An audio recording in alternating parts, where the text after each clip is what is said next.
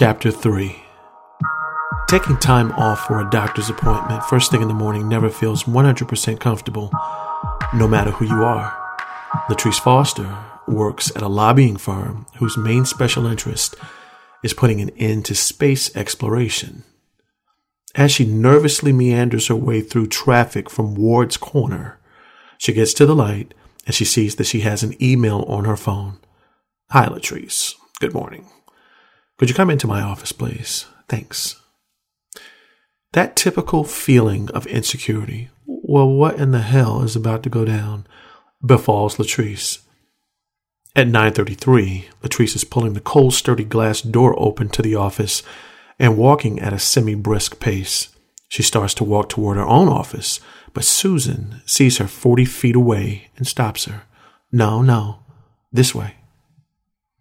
Latrice's inner thoughts run wild, but she wrangles them in. You got this, girl. Just remember that. Latrice walks confidently down the hallway and turns right into Susan Jaffe's office. Latrice is vice president of operations, who she reports directly into. Latrice, close the door and have a seat. I'm just sending my daughter a text. I am going to be home early right after this meeting. But what Susan was really doing was sending her assistant a text telling her, please peek your head in my office and end this meeting in 15 minutes. Making sure that her bangs stay out of her eyes and with a big apple lodged into her mouth, the assistant, Lucy, responds, Kay. Susan smiles and takes a quick breath. So, Latrice, how are you? Latrice is trying to sit on her nerves, but she knows exactly what's going on. I just came from the doctor and I'm just dealing with a lot right now. Susan's face lights up. Oh, that's right. You checked on the baby. What's going on with that? Latrice responds, we had a miscarriage. Susan is so embarrassed. Oh my goodness, it just happened? Latrice kind of quietly responds, yeah, that's why I took off, and you've been kind of seeing me off and on pretty much for the last 2 weeks. Susan adds, well, would you like to talk about it? I mean, I know the perfect fertility specialist, and she's right here off Granby. Latrice interjects, I think I'd like to keep this, I'd like to get back to work. I'm actually still way ahead of schedule for Tuesday's campaign launch, and I could probably help Tim on his solicitation. Susan reaches over to the other side of her desk for a folder. Well, your contribution is exactly what I wanted to speak with you on. I want to commend you on all that you've done. I think that me, you, Tim, and everyone is in a good space on everything. The reason that I asked you to come in might be divine order. Latrice is thinking, I really cannot stand when you put your God into the mix of our conversations. Susan continues, things have a way of aligning themselves at the right moment. Now that our project load has leveled out somewhat. We're doing some creative grouping in order to streamline our workflow efforts a little better. It's funny you should bring up Tim. Latrice interjects, I didn't mention Tim. All right, Tim. Susan cuts back over Latrice. We're collapsing your position onto his. This is the deadest pocket of silence that has ever attached itself to Latrice. And it's like the entire weight of the last 2 weeks are just hanging on the bottom of her jaw as she searches for the right way to handle this. But instead, she was quickly forced to reflect back on the news that Dr. Vincent just shared around 2 weeks ago. I am so extremely sorry, but your body has rejected the pregnancy. But Susan is in her office with her elbows on the desk, legs crossed, 1 foot twirling, because she's looking for the right words to say. We've reached the end. It's almost like Dr. Vincent and Susan were in on this together. and they bounced ideas off of each other on how each should break the bad news to Latrice, all over drinks at a discreet dark lounge filled with cigar smoke as they sit on very manly tufted leather sofas. The 73-year-old piano player would inspire all kinds of nifty thoughts on approaches for them both, and their night might have ended with Dr. Vincent and Susan stumbling across the street toward the parking garage attached to the Marriott. Latrice is stunned and slips off into some other space in her mind. Dr. Vincent penetrates her thoughts and says in a nice, calm, pacifying voice, "Just get your belongings and get out." But in reality, Susan is slowly waving her hand about a foot from Latrice's face. "Latrice, are you okay?" Latrice's line of sight isn't the most direct. She takes a breath and tries to compose herself. "Well, I was under the impression that you and I were going to meet today at 2 to discuss, present to you the ideas for a spokesperson." Susan is intrigued.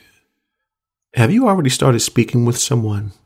I told you that we have a vetting process that we have to do before we speak to everyone." I never understood your process." You could get into big trouble if protocol isn't followed. We're a new firm, and you know that we make up rules as we go around here. Latrice and Susan have a tendency to play tit for tat when it comes to name dropping. One knows just as many people in D.C. as the other. Susan was connected to the Vice President of the United States, who just happens to be rivals to Senator Ron Jacobs because of their stances on the new issue of ending the space program. This was a new issue altogether. Who in the world was unhappy with the space program?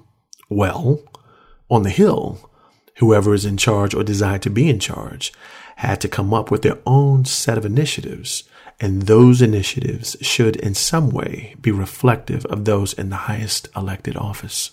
In this case, Senator Jacobs had aspirations of becoming Senate Majority Leader by the next election, and Senator Jacobs needed the Vice President's endorsement in key battleground states, since he himself was favored to become next president. It's not that Senator Jacobs disliked the space program, just the opposite. His track record in the space program made him the most qualified to begin to dismantle it. Why would he utilize his influence to do so? Simple: to attract and acquire more influence. In order for this all to work, this government-funded space initiative would have to come to a halt and retool it for the preservation of the environment. All of this would now place Susan and Latrice at odds with one another. Susan was placed in charge by the Vice President, and Latrice was placed by Senator Ron Jacobs as the number 2 in charge.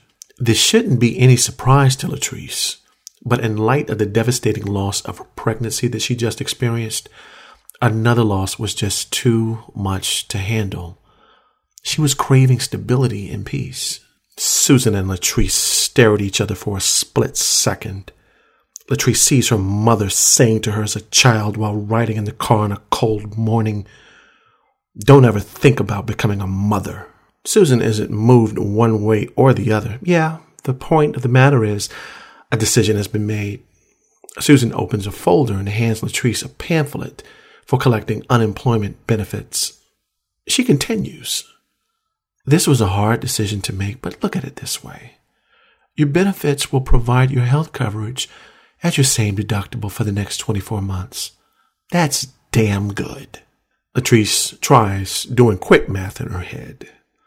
Susan continues, "And trust me, I know how hard it is to start a family, and I know that's what you want.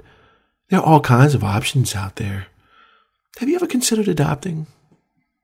Latrice is thinking, this nagging woman has one more time to patronize me.